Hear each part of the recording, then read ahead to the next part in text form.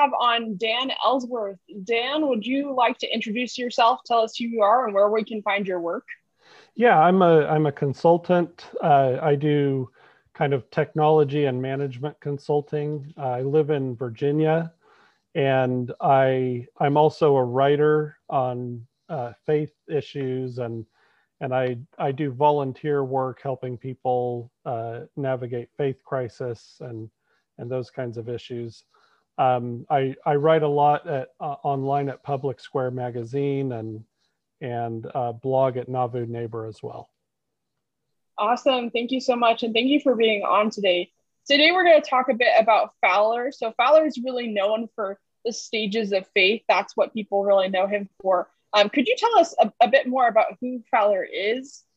Yeah. So James Fowler, he was a theologian who in the 1970s and 1980s he did some academic work that where he was observing changes that occur in people's faith.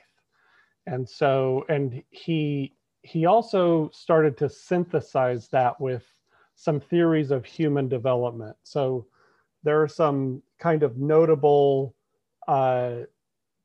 theorists in the field of human development, like Erik Erikson and Jean Piaget and Lawrence Kohlberg. And Fowler kind of took their work. He partnered a lot with Lawrence Kohlberg in what he was doing.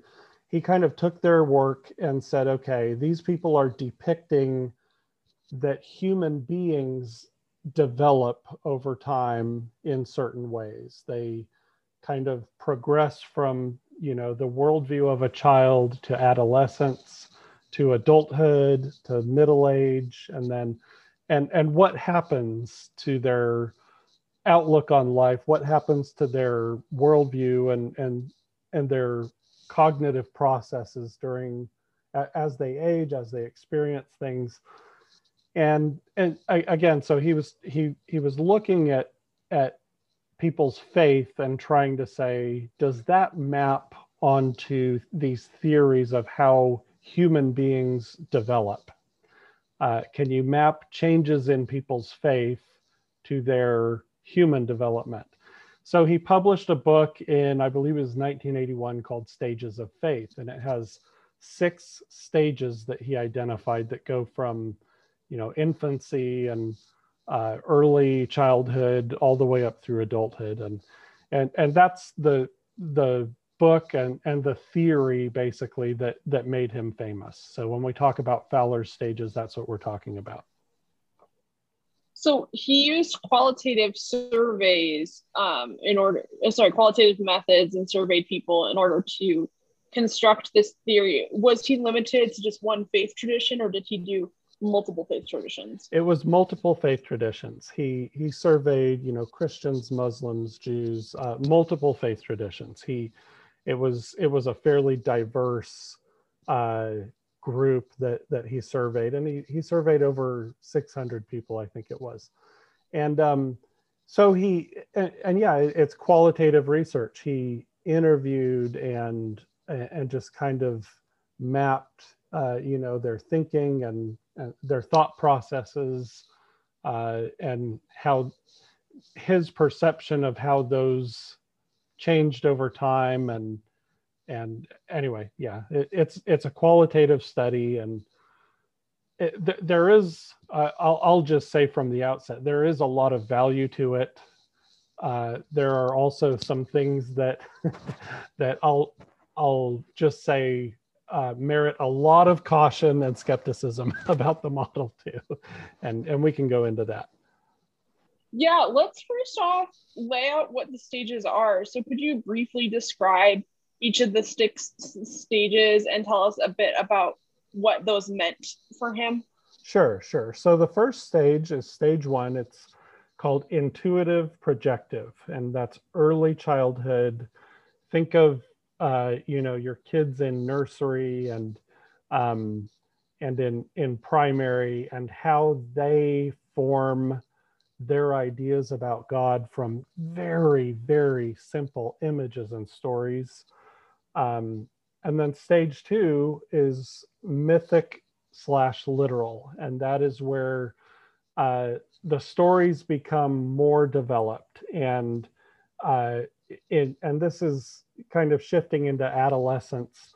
They start looking at different meanings and ways that applying kind of more linear thinking to the stories that they tell and saying, okay, does this support what I believe or not? So that's stage 2. Stage 3 is called synthetic conventional. And here is I want to spend a little more time discussing this one, because this is one where somebody is very firmly committed to their belief system, and they're not really open to other points of view. They're very secure in what they believe, and some people, as we talk about stage 3, some people think that stage 3 is kind of like being stuck or being naive or something like that. The metaphor that Fowler uses is kind of like a fish in water. Okay, so if you want to find out what the water quality is in the Pacific Ocean for fish that are swimming there, you're not going to ask the fish, because they don't even know what water is. It's their environment. It's all they know. They've never questioned, what am I swimming in, right? And so, again, stage 3 is sometimes used in a disparaging way to say, oh, those are sheeple. Those are people who are just kind of blindly obedient or whatever. And the reality is stage 3, people who really are committed and believing members of a community, they are the glue and the lifeblood of a community, okay? And it's very, very important to, as we talk about stage 3, and I'm going to emphasize this several times here. There are very, very wonderful things about stage 3, and there are a lot of people who, if we're looking at Fowler's model and really kind of mapping it onto people, there are a lot of people who live their whole lives in this stage and have an amazing, powerful faith.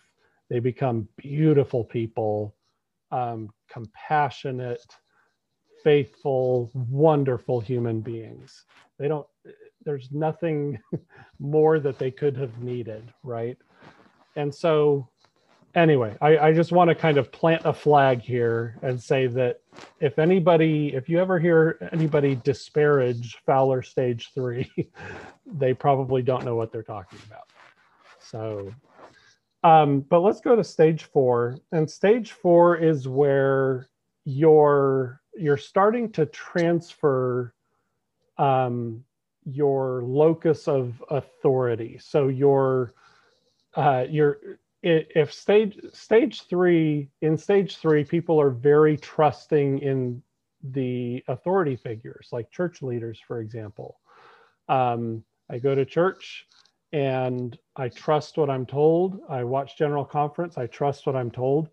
And they're very, very trusting in these authority figures. In stage 4, they start to question more and try to, assert more of their individual authority, their inner authority versus external authority. And a lot of people, frankly, fall out of faith in this bridge. They don't ever quite make it into stage 4, or they go into stage 4 and they're just so miserable that they lose their faith and leave their faith. But this is it's a tough time in a lot of ways. If you're in stage 4 and if you're just starting to really question some of the authorities that you've not questioned before. And let's say this happens in adulthood. Let's say you're 30, 40, 50 years old, and now for the first time, you're questioning authority that you've never questioned before. That can be a really brutal process for a lot of people. Again, that's why a lot of people don't move beyond, they never are able to get comfortable with that. So stage 5 is called conjunctive. And this is where, and stage 5 is where I start to get really bothered by Fowler's model in a lot of ways. Because one of the things that he says in stage 5 is, it's kind of actually begins in stage 4, but continues into stage 5, is Fowler says that in these higher stages, and I hate saying that because that kind of implies that they're better than lower stages, which they're not. He kind of implies that in stage 4 and 5, you start to see things in relative terms, okay? So everything's relative. Yeah, I believe this, but somebody else believes that. And that's, hey, they can believe what they want and it's equally valid. Whatever anybody wants to believe, it's equally valid. Because, hey, religion is religion. It's all relative, right? And Fowler seems to think that mental process of relativizing is a sign of advancement. It's a sign of a move towards enlightenment. And it's really not, okay? Let's just be really blunt about that. To say that things are relative, that usually just answers an emotional craving. It's not an indicator of reality. But in stage 5, we have some other things going on. And one of those is we start to see paradox as a fact of life, a fact of faith, of a life of faith. And I think there's a lot of value in that. In the gospel, as we think through challenging issues, it's definitely an asset to be able to be comfortable with paradox and comfortable with some amount of ambiguity. And in stage 5, there's a term that is sometimes used called second naivete. And that means, hey, when I was a kid, I was kind of naive about some of these faith things, but then I wasn't able to be naive anymore. I kind of got kicked out of the Garden of Eden, right? But now I want to go back to the garden, and I can freely choose the garden because I've really examined the issues. I have a healthy appreciation of different perspectives and my own ability to perceive things. And I can actually freely choose a simple faith. I do think that there is value in that concept. And I think it dovetails with the model that Bruce and Marie Hafen have put forward of chosen complexity, right? Chosen simplicity. You start with simplicity, you encounter complexity and you move through it, and then you're able to actually choose simplicity. Okay, so any questions so far, Hannah? Yeah, so when you were talking about, I was going to ask you this, when you're talking about the differences between stage 3 and stage 4, I was really thinking about how from a Latter-day Saint faith context, stage 3 is more compatible with the structure of our faith than stage 4. Are things like this accounted for by Fowler? Because we will say that our personal authority, or like our personal revelation, won't contradict the revelations of prophets. And if it does, I think it was Brigham Young who said, you'll be commanded by an angel not to tell anyone. And that's been something that's been very important for me to internalize. And he's not the only one who said it. I think a handful of prophets have talked about it. I think Greg Smith was the one who wrote the piece on that. Does Fowler make any differentiation for this, or does he treat faith as sort of one entity? No. So, and in his book, he spends the first 3 chapters of the book defining faith. And this is where there's a huge split between the Restoration and James Fowler. And we need to really explore this split and not hide it, not pretend it's not there. So I'm going to read you a long quote because this is a really good question. And I think the best way I can answer this quote, Hannah, or this question is with a long quote. And if anyone who has done any amount of study in biblical studies and the terminology that is employed in biblical studies, we have some terms that we use, and one of those is monotheism. It's the belief in a single God, right? And let's listen to Fowler's definition of monotheism that he uses in Stages of Faith. He says, I want to broaden our understanding of monotheism. Okay, let's stop right there, okay? You're a theologian, and I don't care if you are at Harvard. Like, you don't get to just broaden our understanding of monotheism. You don't get to just declare it more broad than it used to be, right? Okay. Well, and we're not even monotheistic, right? We're more like henotheistic. So, right. Yeah. Right. And the Bible is henotheistic. Yeah, but Fowler, there comes a point where, like, some people, and I don't mean this in an anti-intellectual way. Some people are probably going to take it that way, but it's not.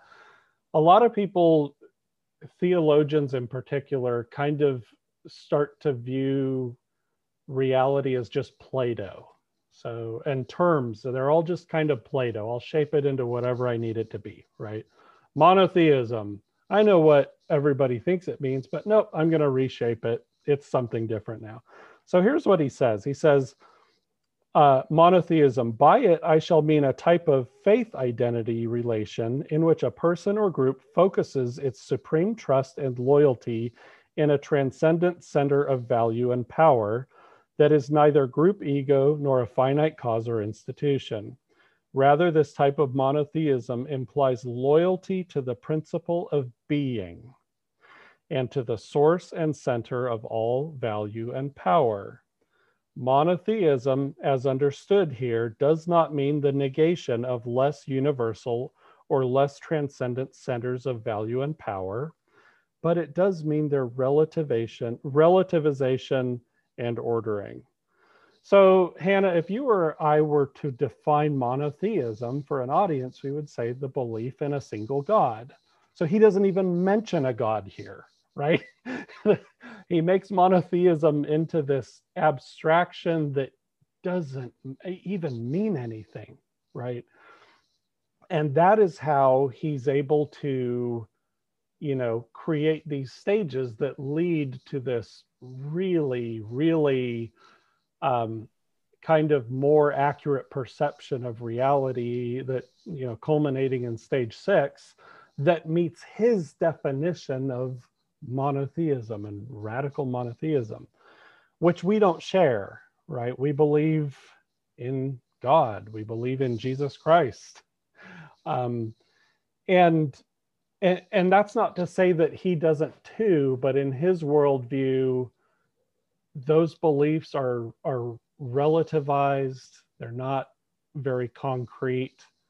The way that somebody else conceptualizes those is equally valid, as long as we're pointing towards kind of universalizing principles and stuff like that. So very, very, very different worldview than and honestly, it's just not compatible with the Restoration. It really is not. So anyway, I have a quick question too to follow up on that. When you were talking about universalizing beliefs, something that came into my mind, and I was thinking about this with mythic/literal. I'm by no means an advocate for like a completely fundamentalist reading of scripture. I think some parts of scripture are metaphorical, and I think some parts are literal. Would he then have to necessarily say that something like the resurrection of Jesus Christ would be a faith story and a myth in order to get to this type of universality, because to me it seems a little bit tricky to be able to reconcile that literal event with turning particular beliefs into universal beliefs, if that makes sense. Yeah, so what he is going to do is say anything that we believe, as you approach a belief, okay, and there is some value. I'm going to say what I think is a valuable way of thinking of this. Sometimes when I talk with people about church history, I tell them I cannot form in my mind a completely accurate picture of church history, no matter what I do, because I wasn't there. All I have are, the historians' perspectives and sources and my own impressions and what I feel are spiritual impulses and things like that. But there's no, and if you're, anytime you're doing anything with history, all you can do is create a mental picture of what happened. And a lot of times that mental picture relies upon other people's mental pictures of what happened. So there is something to be said for having a healthy appreciation for our own limitations in terms of what we're able to know about a lot of things, right? But in Fowler's mind, enlightenment, and he does believe that the higher the stage, the more enlightened the person, which I strongly disagree with. He believes that the higher stage, the more enlightened the person. And enlightened people, when they are faced with a question about, say, the resurrection of Christ, or the reality of miracles and healing and the gifts of the Spirit, things like that, an enlightened person is going to look for ways to think about those things in ways that can be shared among all humanity. So the goal is not to arrive at truth necessarily. The goal is to arrive at systems that can be shared among all humanity, that are, so you're universalizing your beliefs to the greatest extent possible. And that is, there is something valuable in wanting to share good things with other people. Let's say that. But it's also true that some realities are just not believed by everybody, and they won't be. And you have to take a stand. And sometimes that stand is going to be divisive, and it just simply cannot be universalized. So again, the restoration is that kind of thing. So does he reject the existence of truth in the sense of like there is no absolute truth, everything is relative to an individual person, where if it's good for an individual person, it's true? It's tough. When you read his book, you get the sense that he is a relativist in that way. But then in some places he says, this is not to say that everything is relative. And I'm like, okay, wait a minute. But you just said, that relativizing is an attribute of enlightenment. It's a sign of enlightenment. So it's kind of like pinning Jello to a wall sometimes with James Fowler. Again, like I read his definition of monotheism. It doesn't mean anything. Focusing our loyalty toward the principle of being, or what is that, right? So he has phrases like that. And so in stage, as he talks about the transition from stage 5 to stage 6, and here's another example, Hannah. He says, stage 5's perceptions of justice outreach its readiness to sacrifice the self and to risk the partial justice of the present order for the sake of a more inclusive justice and the realization of love. The transition to stage 6 involves an overcoming of this paradox through a moral and ascetic actualization of the universalizing apprehensions. Okay, so the term for that is psychobabble. Like it just means so little to people who deal with facts and reality and concrete reality, right?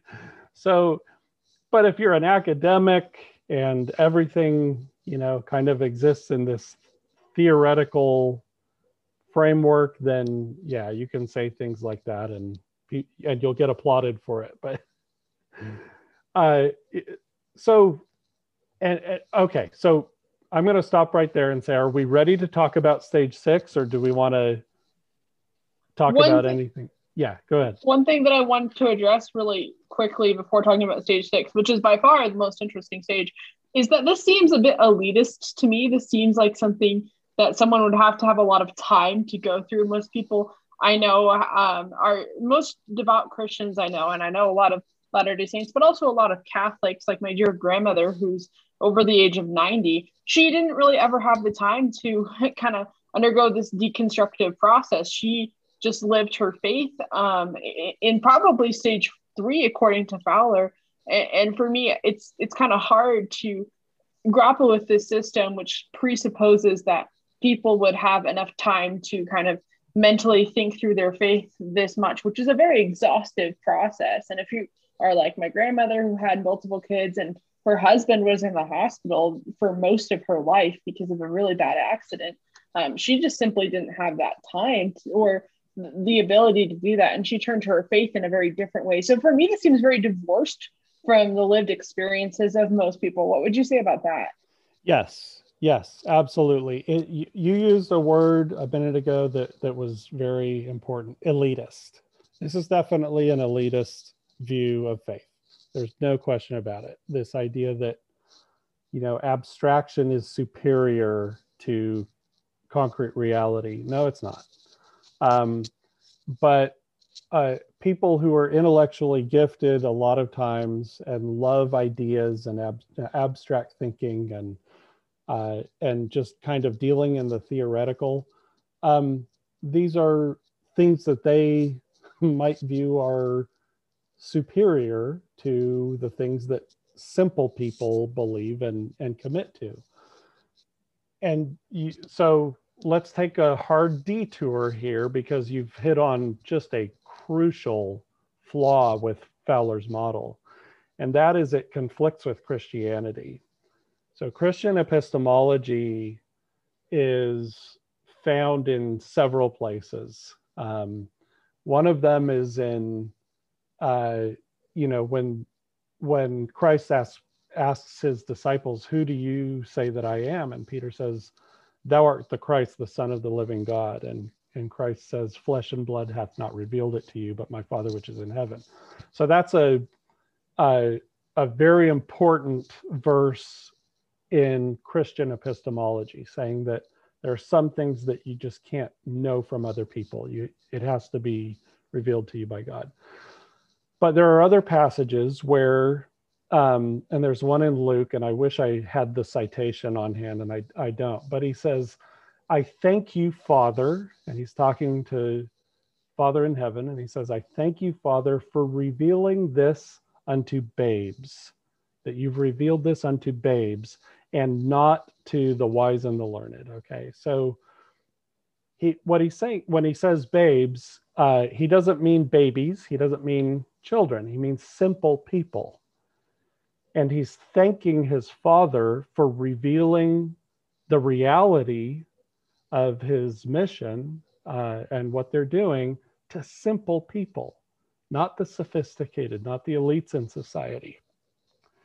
And there are other passages where, he says you have to receive the kingdom as a child, or you can't receive it.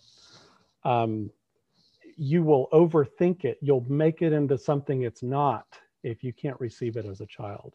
Okay. And then Paul in 1 Corinthians, I love his discussions of Christian epistemology, where he just says, God uses the weak and the unlearned, the people who are not wise and impressive as to the ways of the world, to accomplish his purposes. So Christian epistemology turns Enlightenment epistemology upside down. Christian epistemology says that if you want to know the reality of God, you have to either rely on the witness testimony of simple people, or you have to be able to be a simple person.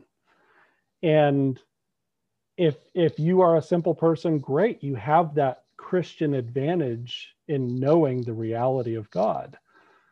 But if you have, for whatever reason, come to a more sophisticated ways of thinking about life and the world, you might have to choose to be a simple person in order to perceive God's reality. You might have to choose simplicity, and that's very, very hard for a lot of people. So anyway, that is a huge point that we need to be very clear about. Is this is not compatible with Christian epistemology. The citation for the Luke verse is Luke 10:21. At that time, Jesus rejoiced in the Holy Spirit and declared, "I praise you, Father, Lord of heaven and earth, because you have hidden these things from the wise and the learned and revealed them to little children. Yes, Father, for this was well-pleasing in your sight." I do agree with you that this seems really incompatible with Christian epistemology. It seems really incompatible with most people's religious experiences who are Christian, because we have such a strong tradition of witnesses, especially in the restored gospel of Jesus Christ, where we believe because of the witnesses, like Christ said to believe in John 20, because of the witnesses, and using Thomas as an example, blessed are those who believe without seeing. Let's move on to stage 6. Tell us what stage 6 is and why stage 6 is the most destructive. Okay, so stage 6. Stage 6 is a huge problem. So what Fowler says about stage 6 is, he says stage 6 is where somebody has basically pivoted toward a relentless activism. They've almost kind of transcended their attachment to very specific beliefs. They've become so skeptical in their ability to perceive things that the big reality that they grasp is that the world needs to become better, and I need to be relentless in making it better. And that is, kind of the highest manifestation of faith. And he puts forward some examples like Martin Luther King, Dietrich Bonhoeffer. I think he might have said Mother Teresa as well. And so great examples of people in a lot of ways, right? So but the problem is, and he's actually very honest about a problem with stage 6, or he makes an observation about stage 6 that's really interesting. He says that whenever he presents his stages to audiences, people fixate on stage 6. It's all they want to talk about. And he says that the more secular the audience, okay, secular, non-believing, the more they fixate on stage 6. So right there, that should be a huge red flag, as to the validity of this model and what's behind it. Now, Fowler is also, he also kind of openly acknowledges, like, hey, I'm saying that these kind of activist personalities are the most enlightened, yet, there are a lot of people who could look at stage 6 and say, yeah, Vladimir Lenin, Mao Zedong, these people were relentless in their activism, right? And you could point to any number of really brutal, horrible people in history who are just so, they've transcended their need for concrete reality, and they're just 100% activists, right? So that is that's the problem with stage 6, is And I wrote an Easter article for Public Square magazine where I talked about this, how if you have secular minded people fixating and gravitating towards stage 6, why? What are they doing? They're not really trying to understand faith. They're trying to, they're not looking for enlightenment, they're looking for relief. Okay, so if you're a secular minded person and you know that people in a faith community, there are people who believe in the gifts of the Spirit, they believe in the literal resurrection. And there are people who talk about these things and talk about powerful, miraculous experiences and things like that. And you have this community with all this amazing witness testimony of divine involvement in the church, for example. But you're a secular minded person and there's so much you appreciate about that community, but you can't relate to the God part of it, right? Then of course you're going to go to Fowler's stage 6 and you're going to go there to validate yourself. You're going to go there for relief from the tension you feel between your worldview and the worldview of these wonderful people in your community who are simple people who you can't relate to, right? So stage 6 is very deceptive in that way. I'll give you an example of why I think it's fatally flawed. And that is, so I'll ask you a question, Hannah. If you were to point to somebody in church history or even in the church in modern times who you think is an example of like the highest possible level of spiritual enlightenment, who would you envision? Joseph Smith. Either Joseph Smith or President Oaks, honestly. And what they share, and I know a lot of people will say that they're very different, but I think that they share this understanding of being really grounded in spiritual truths to the point where even though they are both very creative thinkers, I don't think we can deny that. Like, Joseph Smith had some very out of the box ideas. I was talking the other day about Joseph Smith's ideas for prison reform, where he said like reason and friendship. And that just, the way that he approaches things really resonates with me, but also the way that President Oaks approaches things really resonates with me too, because he's willing to differentiate between agency and freedom in a way that allows for different ideas on law.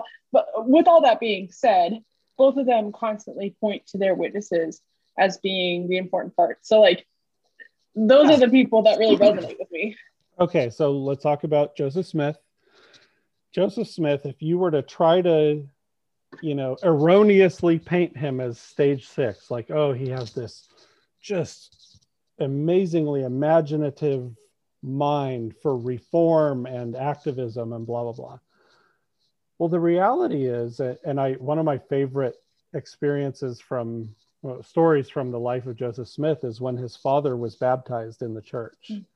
And Joseph, he had this emotional meltdown, just absolutely sobbing. And he said, I've lived to see my father baptized in the Church of Jesus Christ. And then witnesses said he went off alone and just sobbed. He was inconsolable, couldn't even handle it. That means Joseph believes in a very, very concrete reality, that this is the Church of Jesus Christ. Otherwise, he wouldn't react that way. He'd probably shake his dad's hand and say, good job, Dad. Right? He's not going to have this huge meltdown like he did. This is a man who absolutely 100% believed that what was happening was so unique. And based on his experiences, that's how he got that conviction. Another is the building of the Kirtland Temple. The building of the Kirtland Temple, when you think about, okay, what is the wildest thing that a religious reformer could do in the time of Joseph Smith? It might be, hey, let's restore Old Testament temple worship, right? That is like impossible to fathom, that he would do something so concrete and honestly so exclusive. Build this building that, and it was, so it's not like Joseph Smith said, okay, we all just need to kind of come together as a community and focus our energies on tapping into our universal collective conscious. Or no, he said, we have to build a temple and sacrifice for it. Here's the design that was given me directly from the Lord. Very, very specific, concrete action.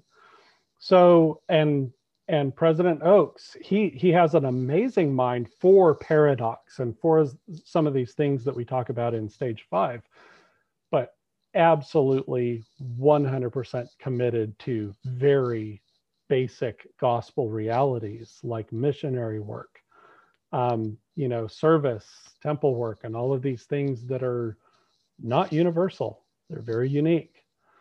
I'll put forward a couple.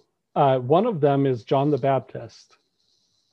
So John the Baptist, when you read of his preaching, it's really cool. He has kind of I know it's a pejorative, I know it's an inflammatory term, but kind of a social justice message. The kingdom is coming, and people say, what should we do? Well, you give to the poor, be honest, be content with your wages, all of these things that are very about creating a good, just society, right? And so Jesus says that there never was a better prophet than John up until that point. There hasn't been a better prophet than this. So Jesus is more or less saying this is enlightenment. It doesn't get any better than John the Baptist, folks, right? And John, yeah, he did have this activist vision, but what was he doing? He was baptizing people, baptizing them, not just sitting around contemplating God or contemplating the wonder of being, right? He's actually baptizing people in a river, making them come to him. And then he's killed because he goes and challenges Herod Antipas about a decision that he made in his personal life that was in violation of Jewish law. So it's not like John just floats above all of these kinds of things, He's very, very committed to very specific aspects of his religion that are very unique and not universal. So John the Baptist is one that I think of. Another is Spencer W. Kimball. Spencer W. Kimball, in Fowler's model, I would place him stage 3, 4-ish. And I can't think of a more enlightened human being in my lifetime than Spencer W. Kimball. I can't. And I've written about him, like when you read stories of his life and the things he said, he did, and the way that people experienced, their interactions with him and stuff. I don't know of anybody more enlightened than Spencer W. Kimball in my lifetime. Right? Never, I don't think, I can't think of any of his talks or teachings that really went into these areas of abstraction like paradox and mystery and those kinds of things. So that's a fatal flaw in Fowler's model as we think about the restoration. If Spencer W. Kimball is the model of enlightenment, and President Nelson as well, he doesn't do a whole lot of theoretical abstraction. He's very concrete. There are things that need to get done. Israel needs to be gathered, right? And he is a beautiful, profoundly compassionate soul who he loves the entire world. I consider him, if you were to grade somebody on enlightenment, he gets an A. There's not a higher grade, right? Yeah. And so we're definitely looking at things from a very different perspective than Fowler. We have a very different starting point. We believe in a very literally resurrected Jesus Christ, who very literally has appeared to people in this dispensation very literally communicates to his servants in church leadership. And even, you know, those of us here at the local level, as we're performing our callings, we don't just float above all these things and, you know, just kind of come together around our universalizing sense of being. That, what is that, you know? And so Fowler, if somebody were to try to form a community based on Fowler's principles, they would never be able to do it. You can't. You know, saying, hey, let's form a community of people at stage 5. Because that's just such a high degree of enlightenment. Oh, they would dissipate. They would not stay together because they can't believe concretely enough to make commitments and sacrifices. That happens at stage 3. That's where the energy is. That's where the miracles are. It's where the believers are.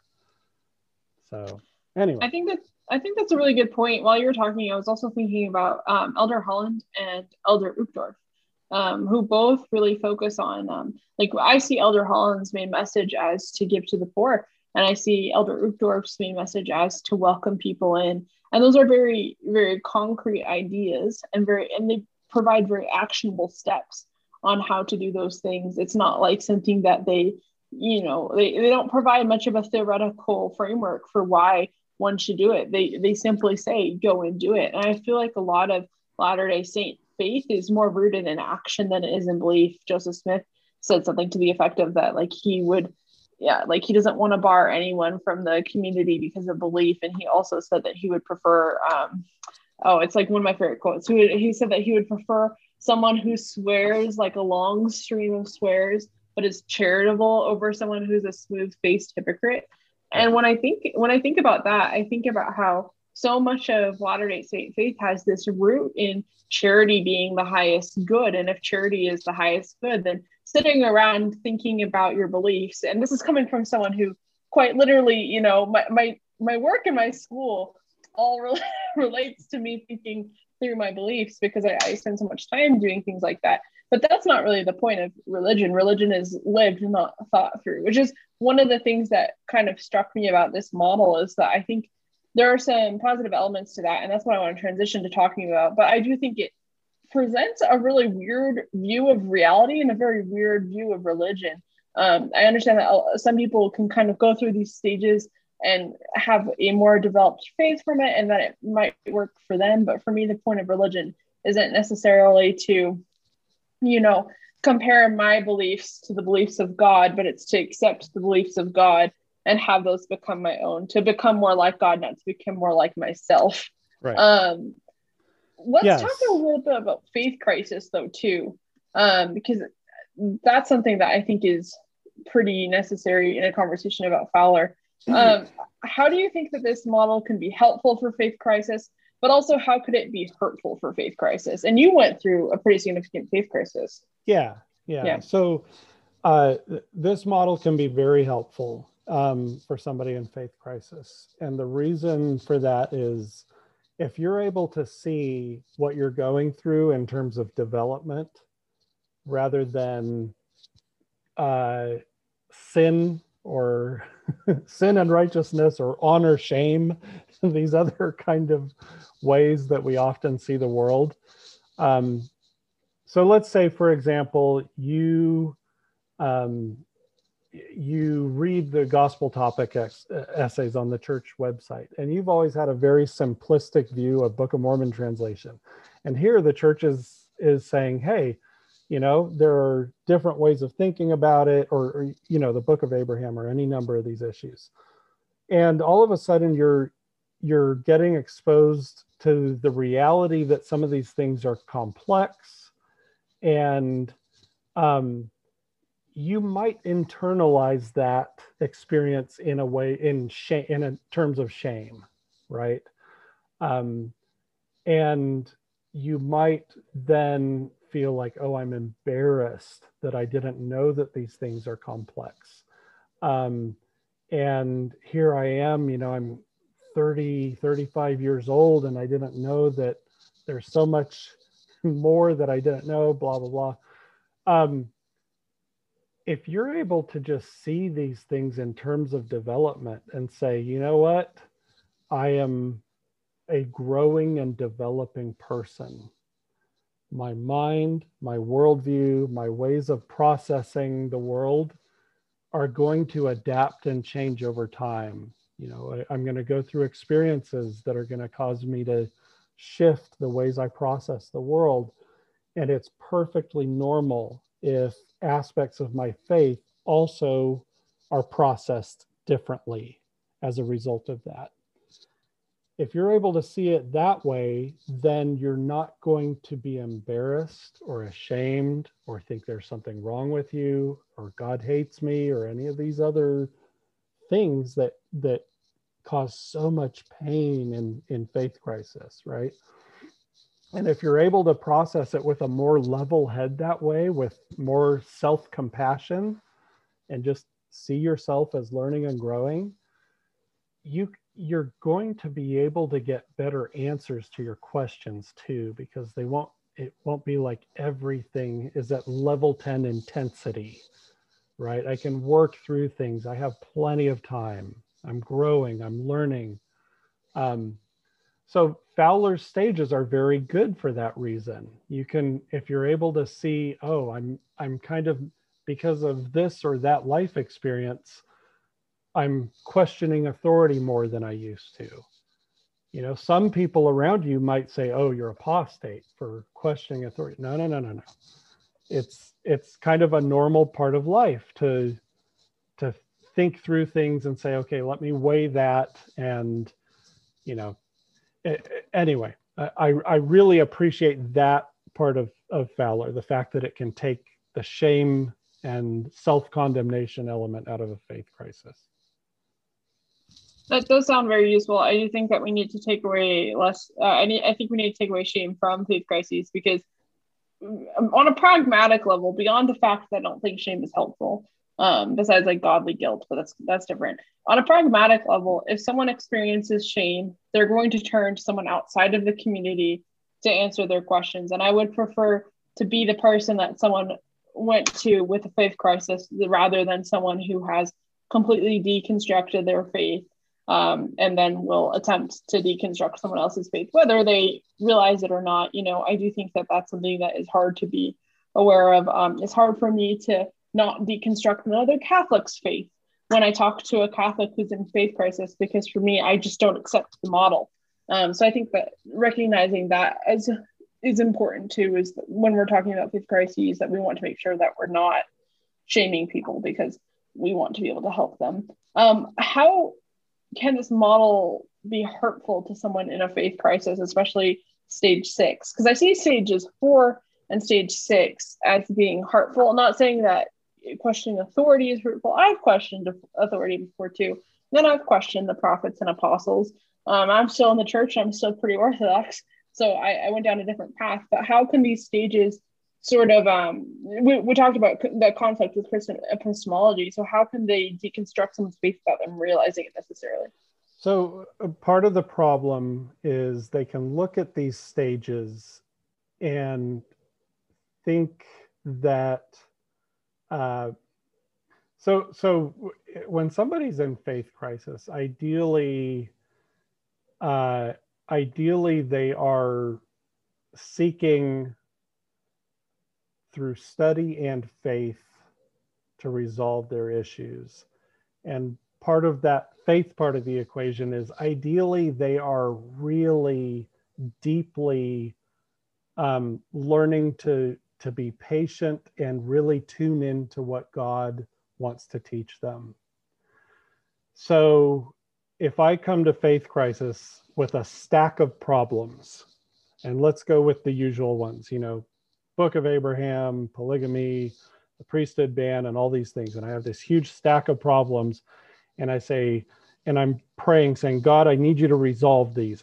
And then I'm going to dive in and read things and read things and read things. And then I read critical things and I go, and it's this seesaw of critical apologetic. And people just get exhausted and they burn out, right? If you look at Fowler, and you say, and all you do is say, oh, I can transcend the need for answers because I can just be appreciative of ambiguity and blah, blah, blah. Okay, there's nothing wrong with that. But if you're doing that instead of doing the hard work of connecting to God, then all you have is ambiguity and no authentic relationship with God. There were a couple of things that happened during my faith crisis that were just miraculous, just these beautiful experiences out of the blue, unexpected, where God was able to give me answers.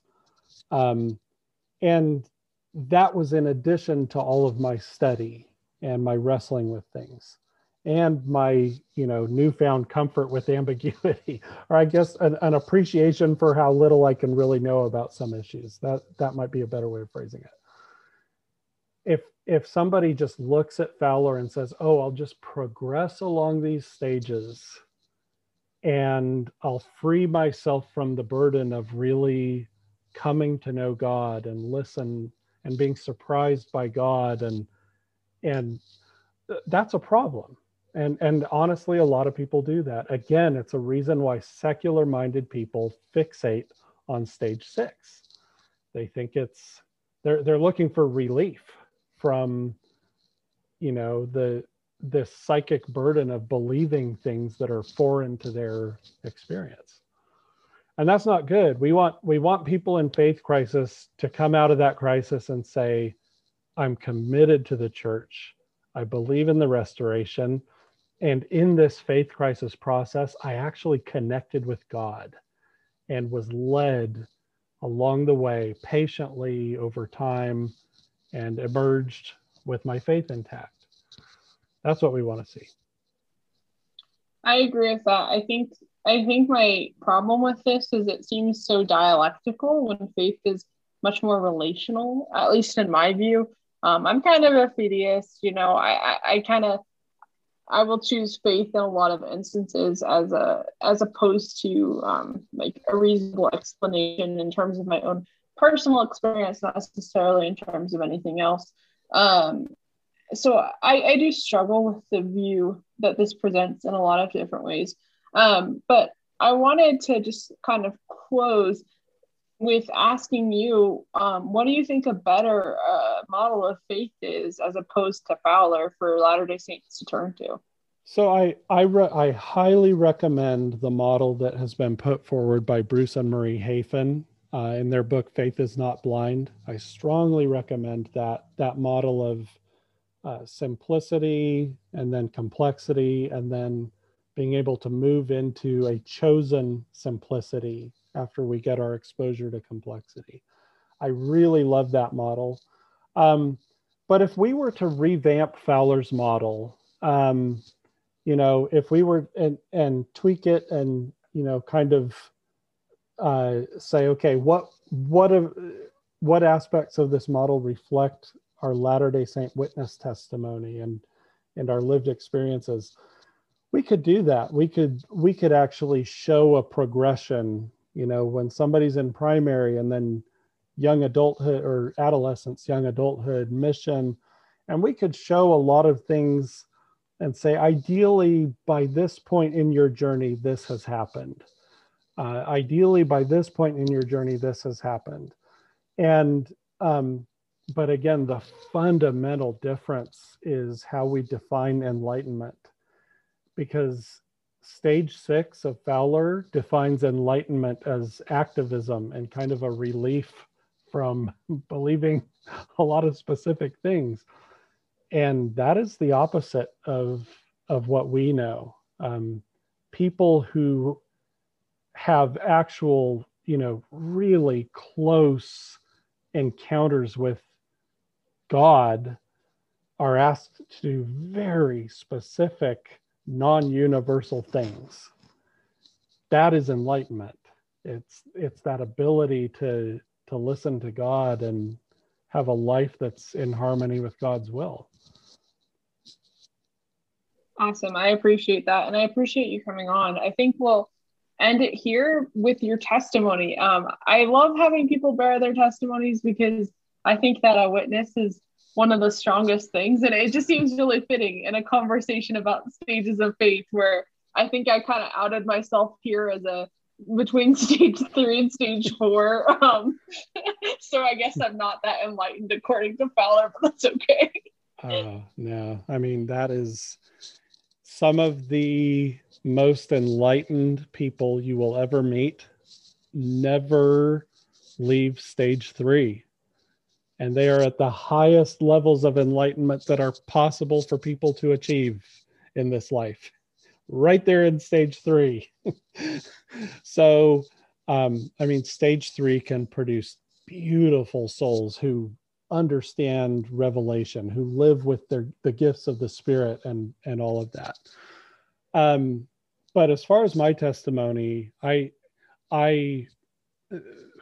what I often say is, when I look at the gospel, I can't say that I know every aspect of the gospel to be true.